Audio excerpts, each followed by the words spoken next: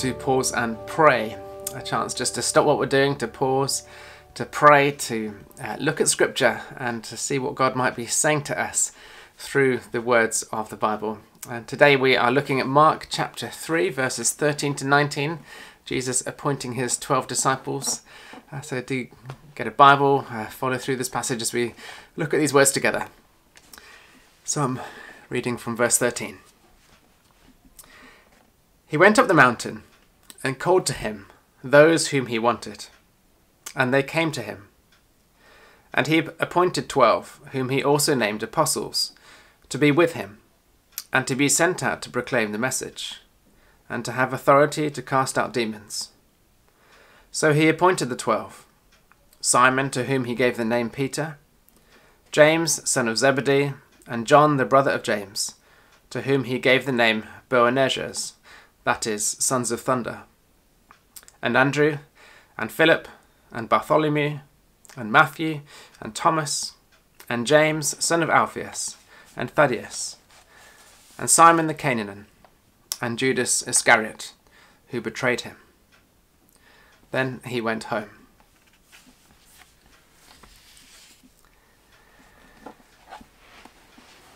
Well, today in our passage we have Jesus appointing, or at least formally appointing, his team of disciples, his group of close friends who he draws alongside with him and shares his ministry with. And this tells us, I think, a few things about how God works and how Jesus works. But the first basic point is that clearly Jesus works collaboratively. In Mark's Gospel, right from the start, he went and chose disciples to be with him. First it was Peter and Andrew and James and John. And then a few verses earlier we have the calling of Levi, the tax collector. Jesus drew people alongside him to share his ministry with. And that really just says so much about God, that God works collaboratively.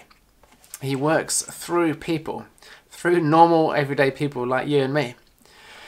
At my licensing service at St John's, I remember the Bishop of Chelmsford, Stephen Cotterill, who is now the Archbishop, telling the whole congregation that we are God's plan A. The church is God's plan A. And God doesn't have a plan B. He just has a plan A.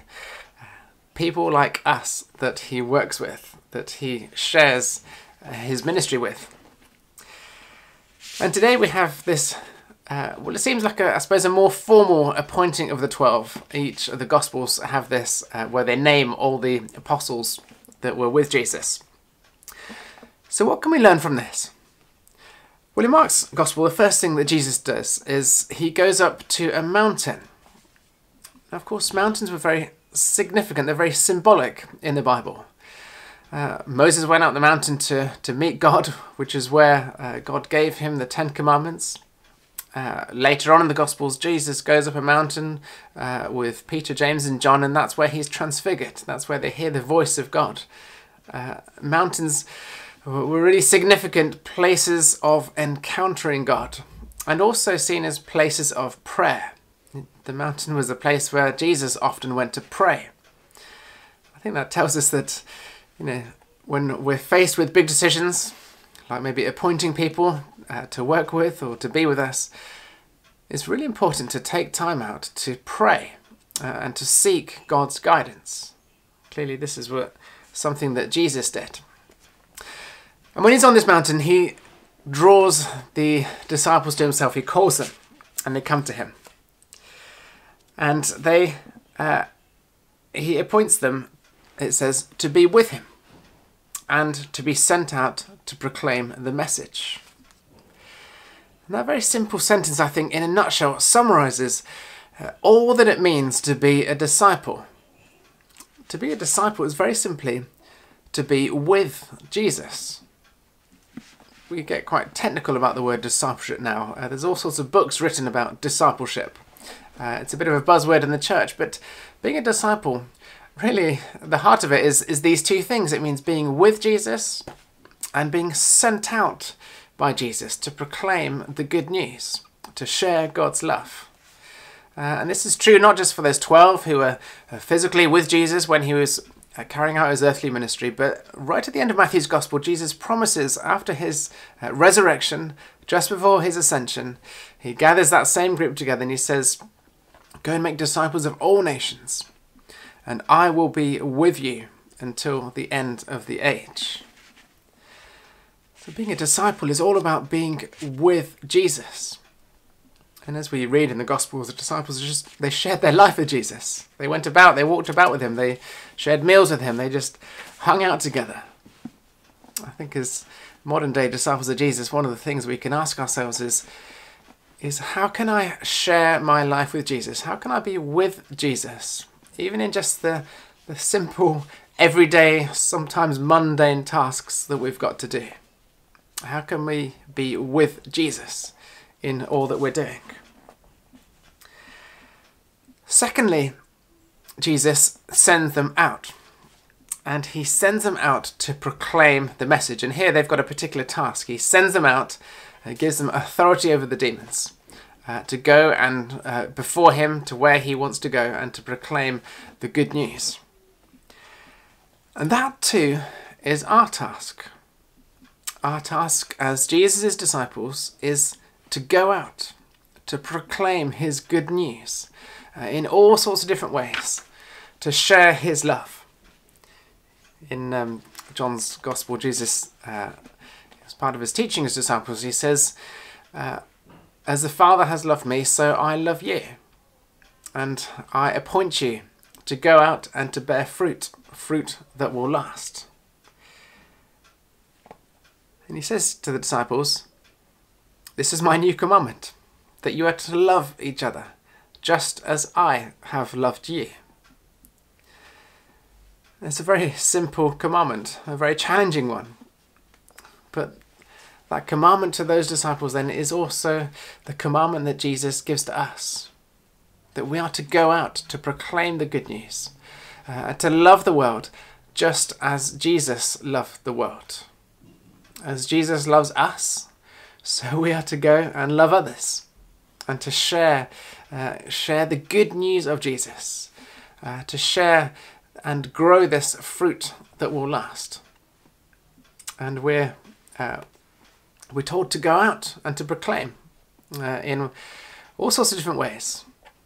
Whatever we're doing, whether at work or at home or in our community or with friends, in what ways can we proclaim, can we demonstrate by example, by word, the good news of Jesus? In what ways can we share his love to the world, to our world that we inhabit? We're doing some preparation classes for a confirmation service coming up in the church, and one of the things that is said at the confirmation, or one of the things rather that is asked in this confirmation service to the candidates is this: will you proclaim by word and example the good news of God in Christ? And the answer to that is, with the help of God, I will. And it reminds us that fundamental to our faith is this command by Jesus to go out into the world and to proclaim his good news. Because the world desperately needs that good news of Jesus Christ. It desperately needs the love of God shared throughout all the world. And in that preparation session, when we looked at those words, we also looked at some famous words by St. Teresa of Avila. And she said this: "Christ has no body now but yours, no hands, no feet on earth but yours. Yours are the eyes through which he looks compassion on this world. Yours are the feet with which he walks to do good. Yours are the hands through which he blesses all the world. Yours are the hands, yours are the feet, yours are the eyes. You are his body. Christ has no body now on earth but yours." And we are that body of Christ here on earth, continuing his ministry, sharing his good news. And the third thing this passage tells us, I think, is that Jesus chooses very normal people, not religious elites. It wasn't the scribes or the Pharisees or the priests that he chose, but just normal, everyday fishermen, tax collectors, a very diverse group of people that were there to go and to be with him. And they were a pretty diverse bunch. They had within that group a tax collector who would be collecting taxes on behalf of the Roman state, and also a zealot who had a pretty radical politics and thought that the Romans should be cast out by force. Both of those people formed part of that small, tight-knit group to be with Jesus. And this tells us, really, that the church is best when it is diverse. And of course, the global church is hugely diverse. It's made up of people from every corner of the world. But I'm recording this just shortly after watching a panorama programme on BBC about the church and racism.